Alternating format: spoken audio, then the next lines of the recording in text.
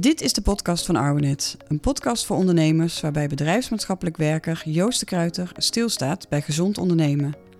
Door het zorgen van gezonde, gemotiveerde en competente medewerkers kunt u namelijk blijven doen waar u goed in bent: ondernemen. Ook in deze tijden van corona. Bedankt voor het luisteren naar weer een nieuwe aflevering van de Arbonet podcast over gezond ondernemen. Ik spreek ondernemers, HR-medewerkers en Arbo-professionals over goede arbeidsomstandigheden en het bevorderen van gezondheid en vitaliteit. Vandaag ben ik bij Wuurt Electronic Nederland en gaan we het hebben over werkstress. Want we hebben werkdruk nodig om prestaties te kunnen leveren. Maar jaarlijks neemt het ziekteverzuim door stressklachten toe. En wat denk je van de coronacrisis? Het einde lijkt voorlopig niet in zicht en dat kan mentaal een impact hebben op onze werknemers.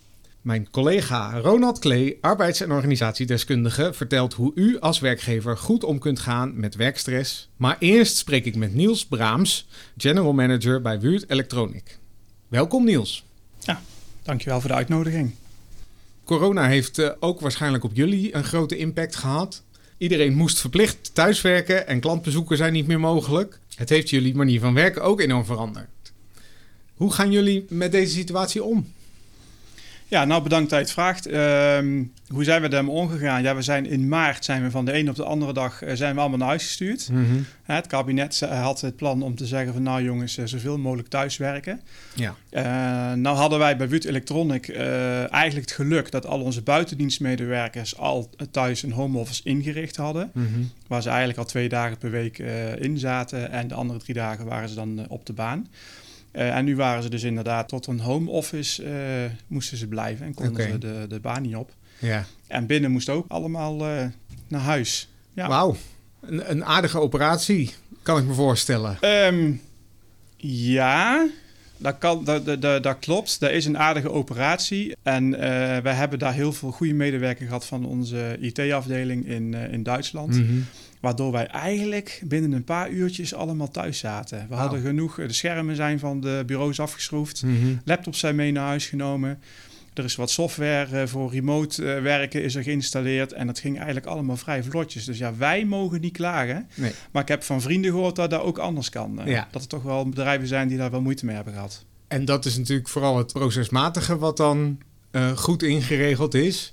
Hoe hebben jullie mensen gereageerd op zo'n plotselinge verandering? Ja, dat was wel even heftig.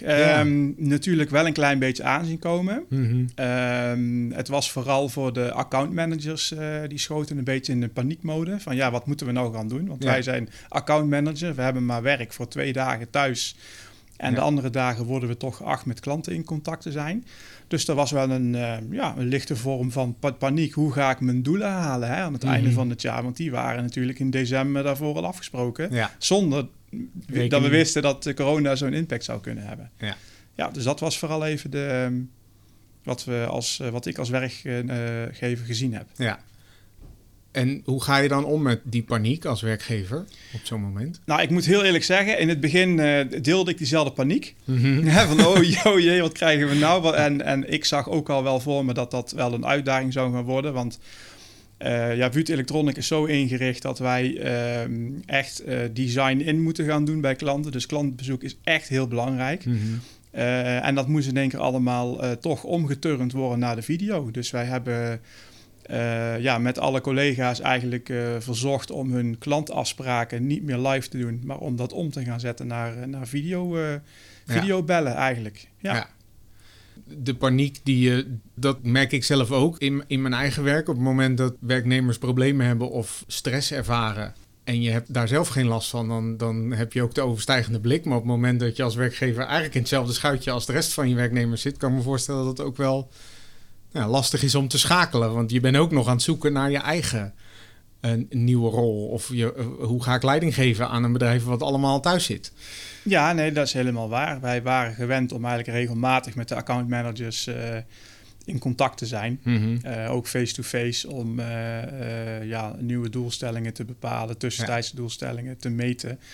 En dat werd face-to-face gedaan. En ja, dat kon ook niet meer. Dus onze sales manager had ook zoiets van, hoe gaan we dat nou weer doen? Mm-hmm. Dus, maar goed, toen we eenmaal een week verder waren en dat we gezien hebben dat alle systemen eigenlijk die wij hebben zich daar eigenlijk best wel goed voor lenen, begon de paniek wel wat af te nemen. Okay. En was het vooral van paniek naar onwennig overgegaan. Hè? Dus de collega's wisten wel, oké, we gaan die omschakeling maken. We gaan meer de telefoon gebruiken en we gaan meer zoomen, skypen met Teams en WebEx gaan we verder. En dat was voor iedereen even nieuw. En dat vonden ze dan weer op een andere manier spannend. Ja. Van, oh jee, ik moet iets nieuws gaan leren. Nou ja, en ik heb zelf ook wel ervaren dat een andere energie van je vraagt dan de gesprekken die je normaal gesproken gewend bent. Gewoon in persoon met iemand te houden. Jullie hebben in ieder geval gezorgd dat jullie werknemers thuis op een goede manier konden werken met IT-middelen. Zijn er andere dingen die jullie gedaan hebben om je medewerkers thuis goed aan het werk te blijven houden? Ik ben natuurlijk ook een beetje gaan bekijken wat doen andere bedrijven om me heen. Mm-hmm. In dezelfde week kwam er ook een interessante informatie van een leidinggevende goeroe, een Ben Tegelaar. Ik weet niet of je die naam wel eens gehoord hebt. Zeker. Maar die had het vooral gezegd van mensen in zo'n situatie willen gewoon graag weten waar ze aan toe zijn. En wat het bedrijf gaat doen en hoe het bedrijf ervoor staat. Mm-hmm. Gaan we dit overleven als firma? En om vooral daar de collega's te informeren dat ik zie dat wel goed gaat komen. Mm-hmm. Dat we, mocht het heel slecht gaan, dat er buffers aanwezig zijn om dat op te vangen. En daarbij ook aangegeven, laten we wel proberen om zoveel mogelijk met onze klanten aanwezig te zijn. Ja. En natuurlijk zijn we ook richting meer de mentale kant en de fysieke kant op te gaan. Van, ze gaan meer naar binnen. Dus we moeten toch kijken of dat ze door de sociale afstanden toch met elkaar in contact kunnen blijven. Hoe doe je dat dan? Ja, wat hebben we gedaan? We hebben, ik moet eerlijk zeggen, in het begin was het allemaal vrij zakelijk geschakeld. Mm-hmm. Dat moest gewoon even. We moesten gewoon even doorrammen van oké, life goes on. We moeten naar huis, maar we willen wel onze klanten kunnen blijven benaderen. En daarna zijn we inderdaad gaan kijken van maar wacht eens eventjes. Die accountmanagers zijn eigenlijk wel gewend om 3 dagen de baan op te zijn. Mm-hmm. En dat is al wel even pittig geworden. Ja. Die sociale contacten, die hebben ze niet. En het kantoorpersoneel, die had daar verbazingwekkend eigenlijk veel minder last van eigenlijk. Want die waren het al redelijk gewend om continu achter die computer te zitten. Ja. Dus die waren eigenlijk wel oké met de situatie. Er waren vooral de buitendiensten die er echt last van hadden. En ook zeiden van ik vind het heel moeilijk. Ik mag de deur niet uit, ik wil zo graag de deur uit. En nu moet het allemaal digitaal, dat is onwennig, onpersoonlijk. En daarna zijn we meer gaan kijken van wat kunnen we nou voor die collega's dan eigenlijk een beetje gaan vertellen wat ze kunnen gaan doen. Ja. En zijn er dingen die jullie ingericht hebben voor mensen die het gevoel hadden dat ze kopje onder gingen in die periode? Of in de huidige periode, want het is eigenlijk nog steeds gaande natuurlijk. Ja, nee, dat klopt. Wat we vanuit hier geprobeerd hebben is om bijvoorbeeld virtuele koffiecorners op te stellen.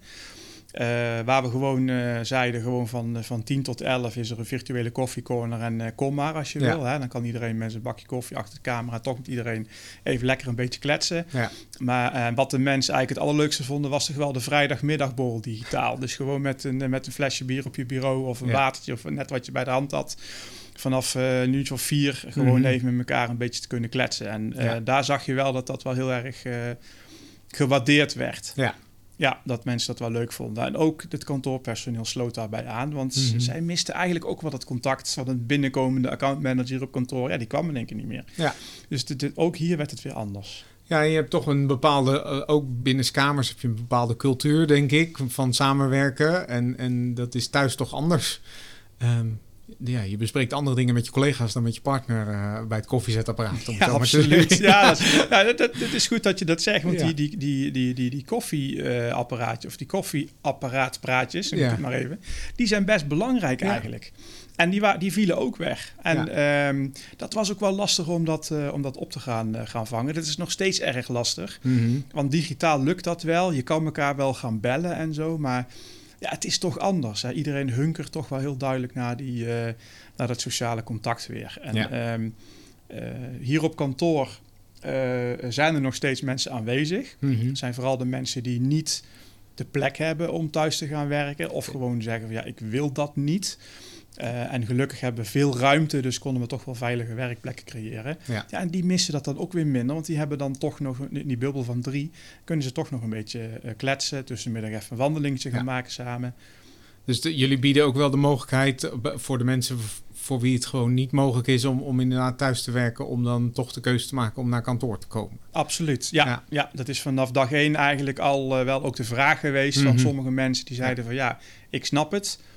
Ik wil wel naar huis, maar het gaat gewoon niet. Ik woon te klein, er is te veel herrie, ik word afgeleid en ik vind het gewoon leuk om onder de collega's te zijn. Mm-hmm. Dus dat waren voor ons toch wel redenen om te zeggen van we gaan kijken of dat we dat dan toch mogelijk kunnen maken. Ja.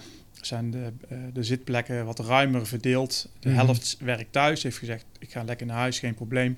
En de andere helft heeft gezegd van dan blijf ik op kantoor en dan zijn dat de vaste groepjes die bij elkaar zitten. Ja. En dat wordt ook onderling geaccepteerd. Ik merk altijd dat werkgevers het lastig vinden om verschil te maken in beleid tussen werknemers. Terwijl ik denk dat elke werknemer is verschillend. Dus je moet soms ook verschil maken. Maar dat levert dus geen grote problemen op tussen de werknemers dat de een wel mag en de ander niet of zo. Nee, in principe hebben wij gezegd iedereen mag thuiswerken. Mm-hmm. Dat zagen veel mensen ook wel als een privilege van oké, ik mag naar huis. En de mensen die dat niet wilden, die mochten gewoon hier werken. En ik heb het geluk gehad, denk ik, dat die verdeling ongeveer 50-50 was. Ja. Dus heeft dat geen problemen gegeven. Mooi. Nee. Mooi. Later in het jaar wel. Okay. Toen kwamen er toch mensen die al dus lang thuis zaten. Die zeiden van ik mis het kantoor wel. Dus ik zou wel graag af en toe eens een keer terug willen.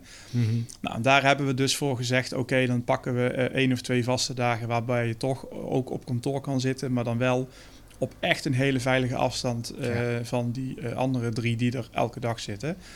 En dat werkt ook. Dat wordt gewaardeerd. En ze houden zich hier keurig aan de regeltjes. En niet als een Polonaise slang naar buiten, maar netjes de afstanden ertussen houden. En mondkapjes voor in de gangen. En dat werkt eigenlijk prima. We zitten nu inmiddels ruim een half jaar in deze situatie. Zijn er op dit moment nog grote uitdagingen voor jullie?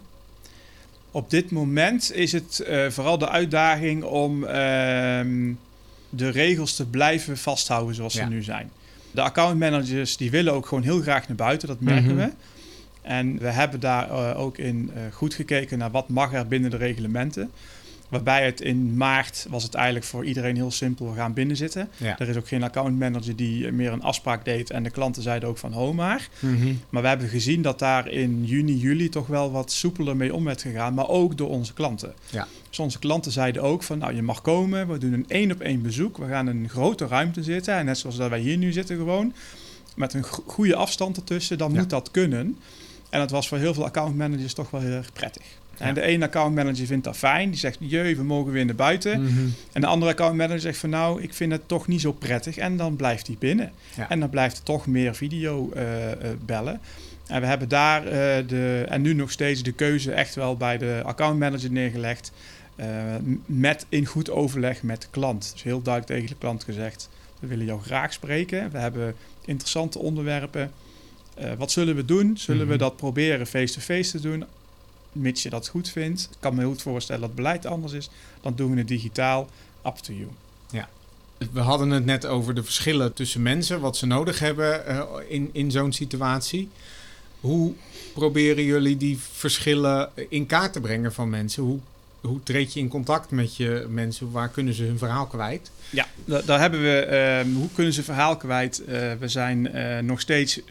zijn de managers direct in contact met hun directe leidinggevende. Mm-hmm. En we hebben een hele open cultuur. Dat is heel makkelijk om te zeggen als werkgever. Maar we proberen dat ook echt in de praktijk te laten zien aan onze collega's. Dus er wordt heel openlijk over gepraat. En we weten ook, er zijn een aantal collega's die er echt heel veel moeite mee hebben. En die proberen we ook te helpen door wat tips mee te geven, wat vrijheden mee te geven. We zijn bijvoorbeeld naar wat flexibelere arbeidstijden gaan kijken.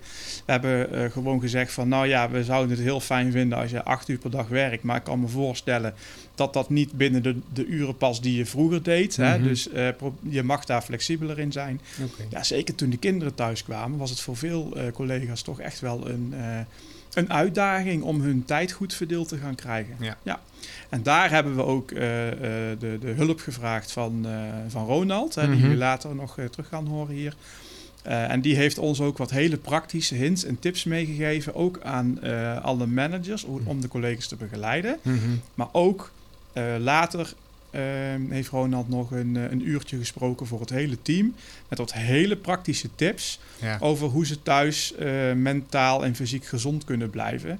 In toch wel donkere tijden die er nog aan gaan komen. En dat bedoel ik vooral buiten. Want er is alweer wat licht aan het einde van de horizon. Ja. Maar vooral buiten om dus fysiek te blijven. En het interessante vond ik zelf is, gedurende het jaar weten mensen wel een beetje hoe ze vitaal moeten blijven. Ze weten ook wel, het is goed voor mij om even te gaan wandelen. Ja. Het is goed om afstand te nemen. Ik mag van Würth Electronic, mag ik tussendoor heel even mijn wasje wisselen of iets in de droger stoppen om heel even zo'n micropauze te hebben. Maar heel veel collega's voelden zich toch blijkbaar schuldig op het moment dat ze daar dus mee bezig waren. Mm-hmm. En daar heeft Ronald ons ook wel bij geholpen om gewoon namens Arbonet te zeggen, dit is gewoon goed voor je, dus doe het maar. Ja.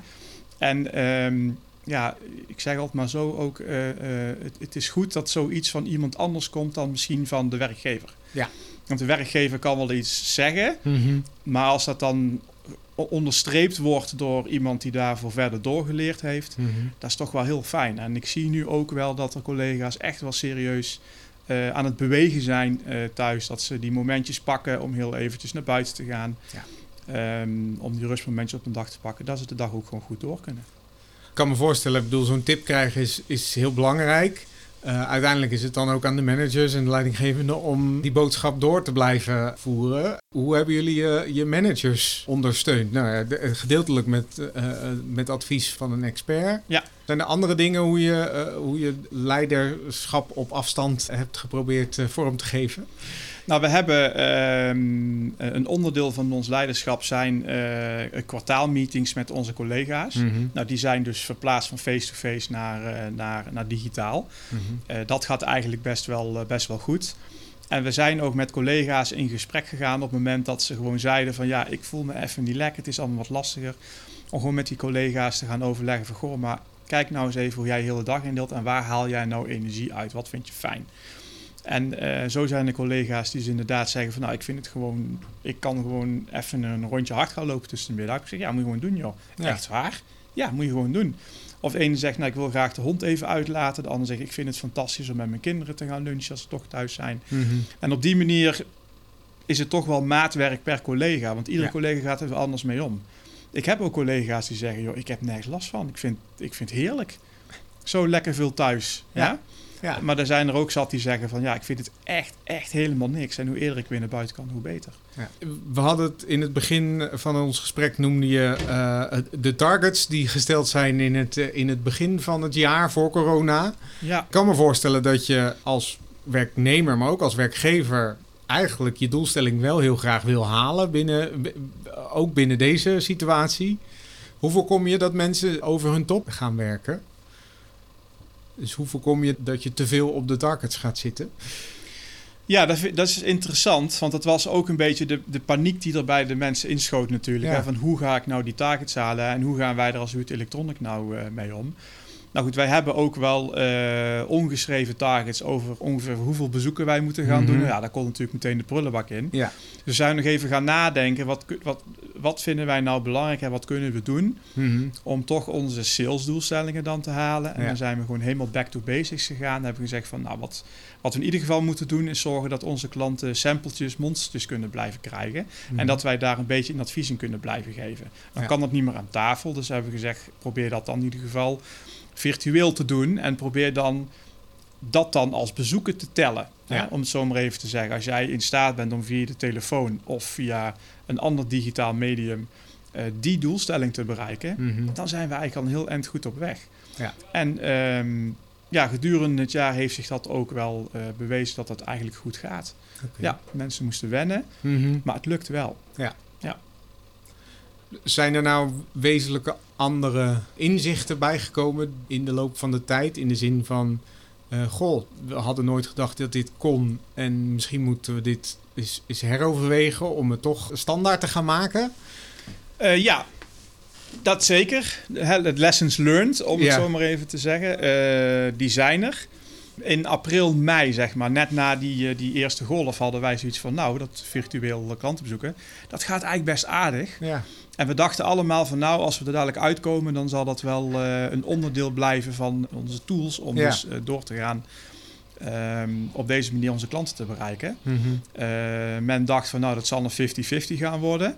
En naarmate dat de tijd vorderde en dat de deuren bij de klanten weer open gingen, kwamen we erachter dat dat waarschijnlijk toch geen 50-50 ging worden, maar dat vooral de accountmanagers dachten van, ik vind het toch eigenlijk wel toch leuker en de hogere efficiëntie haalt bij de mensen aan tafel. Dus het zal toch meer richting een 70-30 of een 80-20 zijn. Ja. Waarbij die 20% digitaal kan, maar dat zal wel vooral troubleshooten zijn. Kleine probleempjes meteen oplossen. Ja. Maar als je echt een relatie wil opbouwen met de klant, dan wordt een gesprek met een goede bak koffie, gaat toch wel blijven. Ja. En wat we ook geleerd hebben, is dat we misschien minder moeten gaan stimuleren op targets zoals bijvoorbeeld bezoeken en videocalls, maar meer moeten gaan stimuleren naar van, hey, dit is wat we graag willen halen. Hoe denken we dat samen te kunnen gaan bereiken? Want iedereen heeft daar weer een eigen manier voor. En dat heeft gewerkt. Dat heeft voor sommige mensen ook gewerkt. De ene vindt videobellen fantastisch. De ander zegt van, nou, ik kan het eigenlijk wel met de telefoon. Ja. Dat is ook goed. Ja. Ja, dus het geeft eigenlijk een hoop ruimte om eens te heroverwegen van wat zijn de methodes die we gebruiken. En kunnen we die dan ook nog meer toepassen op de persoon? Begrijp ik. Ja, absoluut. Ja. Absoluut. In hoeverre heb je een idee over de ervaren werkdruk op dit moment binnen jullie bedrijf? Ja, dat is heel lastig om te zeggen. Verschilt per persoon. Als ik naar mezelf kijk. Ik was vroeger veel onderweg. Ook met het vliegtuig veel onderweg. Ja. Naar andere landen waar ik ook wat verantwoordelijkheden heb. Dat is eigenlijk helemaal weggevallen. Het is volledig video gegaan. Ja. Dus ik had met momenten had ik wat weken in één keer leeg staan in mijn agenda. Dat is echt heel vreemd. Ja. Maar ook die zijn dus weer opgevuld. Dus om nou te zeggen dat ik last heb van stress heb gehad. In het begin wel. Meer in de zin van, hoe gaan we nu verder? Regelstress. Regelstress. Ja. Hè? En we moeten zorgen dat we onze kop boven water blijven houden. Ja. Maar toen dat eenmaal opgelost was, toen heb ik eigenlijk weinig stress ervaren. Er zijn wel wat collega's die hebben wat stress gehad om hun draai te vinden in een home office. Vooral omdat werk privé nou in één keer heel dichtbij kwam. Je stapt vanuit je kantoor eigenlijk direct de keuken in. Ja. En vroeger kon je heel eventjes nog in de auto een uurtje afstand even afkoelen. Hè? Of even, zeg maar even thuiskomen geestelijk. Hè? Maar dat gaat nog bijna niet meer. Maar dat was ook een aardige tip die Ronald gaf. Ja, dat had je vroeger. Misschien moet je nu, voordat jij uit je home office stapt, gewoon ook even een half uurtje afscheid nemen van je werk. Ja. Voordat je direct aan die keukentafel in de familiaire sfeer weer terechtkomt. En dat vond ik ook wel een hele aardige tip. Ja, zeker. Dat is heel belangrijk om even afstand te nemen en af te schakelen. Juist. Of op te schakelen, is maar net hoe je het ziet. Het is maar net hoe je het bekijkt. Ja, klopt. Ik kan me voorstellen dat jullie als met een moederbedrijf in Duitsland, dat het ook nog wel lastig is met alle verschillende regels tussen alle landen. Hoe gaan jullie daarmee om? Krijgen jullie regels opgelegd vanuit het moederbedrijf? Of? Ja, dat is inderdaad een interessante situatie. En om het nog complexer te maken, Würth heeft meer dan 400 verschillende vestigingen wereldwijd, verdeeld echt over meer dan 100 verschillende landen. En Würth Electronic is daar eigenlijk dus weer een dochteronderneming van. Ja. En wij hebben als Würth Electronic zijn we aanwezig in 40 verschillende landen. Ja. En die zijn ook allemaal weer op een verschillende manier bezig met dat corona-verhaal.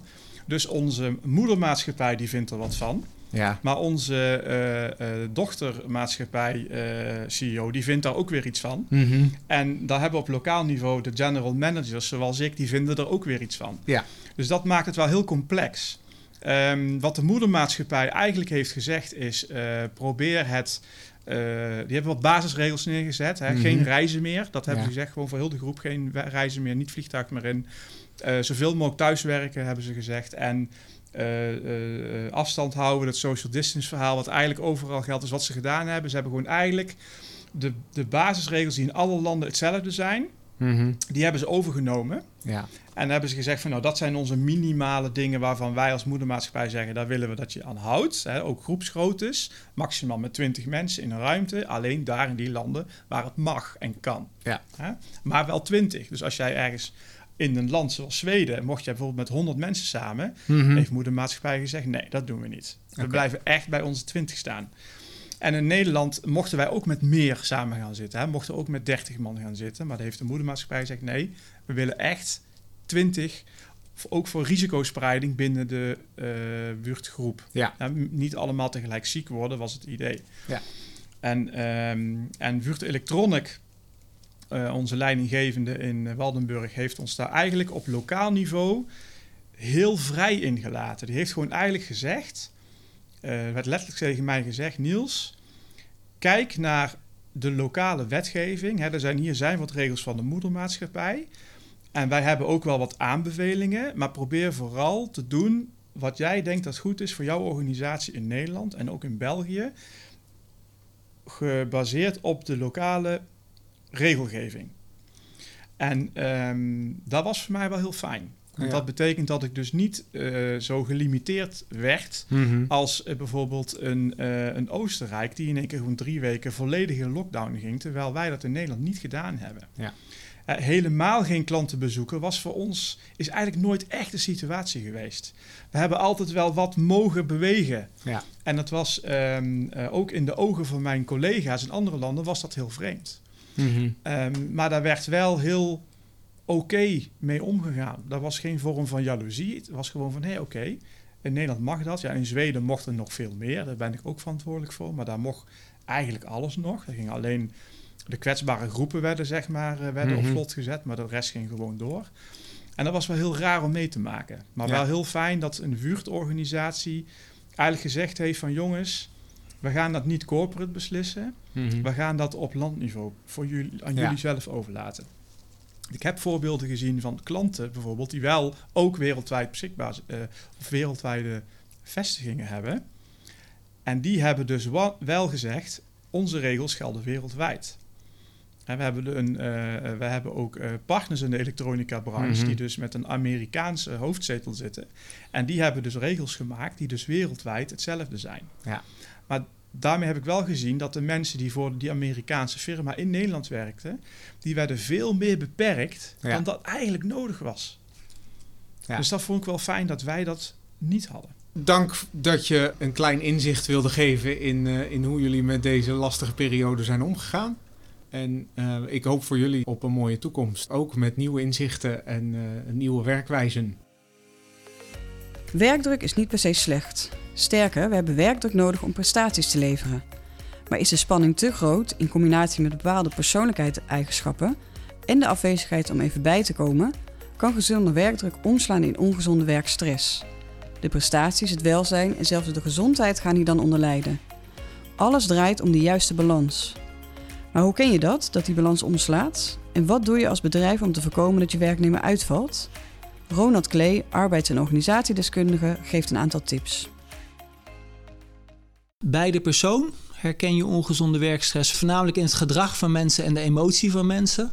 En in het gedrag zie je dat mensen hun werk vaak anders gaan uitvoeren.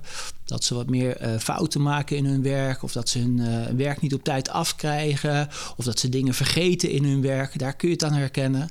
En in de emotie kun je zien dat mensen wat eerder bijvoorbeeld boos of geïrriteerd raken, terwijl ze dat normaal gesproken niet zijn. Of wat eerder juist misschien geëmotioneerd zijn, terwijl je een persoon misschien normaal gesproken nooit zo kent. Wat het belangrijke is dat de persoonlijkheid van mensen zorgt ervoor dat de mensen geneigd zijn op een bepaalde manier te reageren. Alleen op het moment dat de reacties veranderen en heftiger worden, dan is het vaak een signaal van dat er van stress sprake kan zijn. Dus het feit dat iemand een keer geëmotioneerd is geen probleem als die persoon wel vaker geëmotioneerd is. Maar als die persoon steeds meer geëmotioneerd raakt, ja, dan kan het wel een duidelijk signaal van werkstress zijn. En dan is het wel goed om erover te gaan praten met elkaar. Je kunt het vanuit een persoonlijke kant bekijken en je kunt het vanuit een werkgerelateerde kant bekijken. Als je het over de persoonlijke kant hebt, dan is de balans tussen inspanning en ontspanning is gewoon ontzettend belangrijk. Dus dat betekent dat als mensen zich hard inspannen, dat ze ook zeker voldoende tijd moeten nemen om te ontspannen. Wat we op dit moment veel zien bij mensen die thuiswerken, is dat ze minder afleiding hebben, minder verstoringen van collega's, minder vergaderingen. Vinden ze vaak ook prettig. In de zin van, het geeft mij de tijd om lekker door te kunnen werken. Maar daardoor zie je ook dat mensen meer productief zijn op een dag.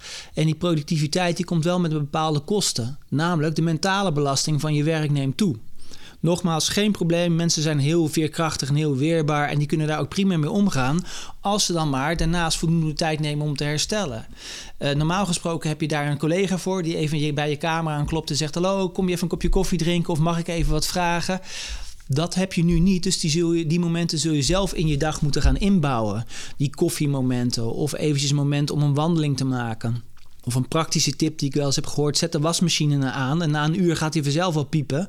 En dan moet je opstaan om even de was eruit te halen. Heb je toch dat beweegmomentje in je afwisseling en ben je niet de hele tijd met dezelfde soort taken bezig die je dus mentaal belasten. Dus dat is in ieder geval iets heel belangrijks en dat is het persoonlijke deel. Als je kijkt naar het werkgerelateerde deel, dan heeft het ook met diezelfde belasting en belastbaarheid te maken. Maar dan heeft het meer te maken met wat vraagt het werk van je en hoe ver ben jij in staat om aan de eisen van het werk te voldoen. En op het moment dat de taakeisen hoger worden of veranderen, dan is het belangrijk dat jij daar zelf in mee kan gaan. Enerzijds met je energie die je dus hebt, maar ook met de vaardigheden die je bijvoorbeeld hebt of met de kennis die je bijvoorbeeld hebt. En ik denk dat in de huidige situatie is het heel belangrijk dat sommige taken veranderen. Sommige functies kun je niet meer op het kantoor uitoefenen, kun je alleen nog maar thuis uitoefenen. Sommige delen van de functies vallen dan bijvoorbeeld weg.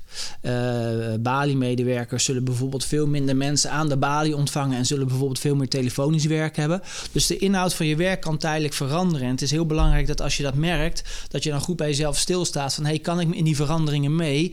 En heb ik de kennis en de vaardigheden en de middelen en de mogelijkheden om dat goed te doen? En als dat niet het geval is, ga in gesprek met je leidinggevende om te kijken hoe je dat op kan lossen met elkaar. Digitale communicatie, zijn we inmiddels achter gekomen, is veel minder rijk aan signalen. Ze zeggen wel eens dat 70% van onze communicatie eigenlijk non-verbaal is. Dus door lichamelijke signalen die je uitzendt. En maar 30% van de communicatie is echt wat je letterlijk zegt. En in digitale communicatie mis je helaas veel van die non-verbale signalen. Hoe zit iemand erbij? Wat voor indruk wekt iemand op je? Hoe is de lichaamshouding en de lichaamstaal? Dat zijn allemaal dingen die missen. Dus het is heel belangrijk dat als er bepaalde dingen zijn die persoonlijk of gevoeliger liggen, dat die duidelijk worden uitgesproken of dat er duidelijk naar wordt gevraagd.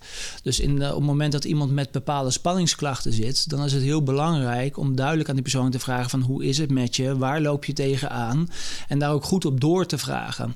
En niet alleen maar op de inhoud van het verhaal door te vragen. Door te zeggen van: goh, heb je er wel of geen last van? En hoe lang heb je er al last van? Maar dat je ook vraagt van: goh, wat betekent het voor jou dat je er zoveel last van hebt? En waar loop je vervolgens dan tegenaan? En wat zou je veranderd willen hebben? Dat soort vragen zorgen ervoor dat er wel een stukje verdieping komt die echt nodig is, omdat je heel veel non-verbale signalen dus mist. We leven tegenwoordig allemaal in de waan van de dag en we zien iets en voordat we de tijd hebben genomen om het bespreekbaar te maken is een moment voorbij en ben je weer terug met verder met het volgende brandje wat je aan het blussen bent. Dus daar moet je voor uitkijken. Het is belangrijk om daar een moment voor te kiezen. Desnoods echt even een afspraak met elkaar te maken. Op welke dag je elkaar treft en hoe lang je ervoor gaat zitten dan. En vervolgens is het belangrijk om naar de persoon te vragen hoe het met hem is. En vooral de persoon de kans te geven en de tijd te geven om daar zelf goed over te vertellen. Dus open vragen stellen, luisteren naar wat iemand zegt, eventueel samenvatten wat iemand zegt. Dat zorgt er echt voor dat je de tijd neemt en de aandacht focust op de persoon in kwestie. En dat is gewoon heel erg belangrijk.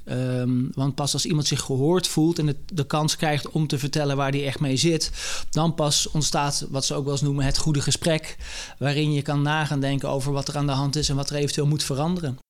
Wat ik heel veel heb gezien in de trainingen die ik heb gegeven, is dat leidinggevenden en managers vooral de neiging hebben om te managen.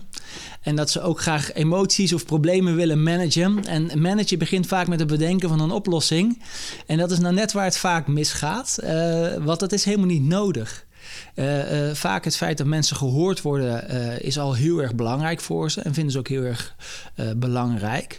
En vaak vinden mensen het fijn om er gewoon over te praten en om er zelf over na te denken.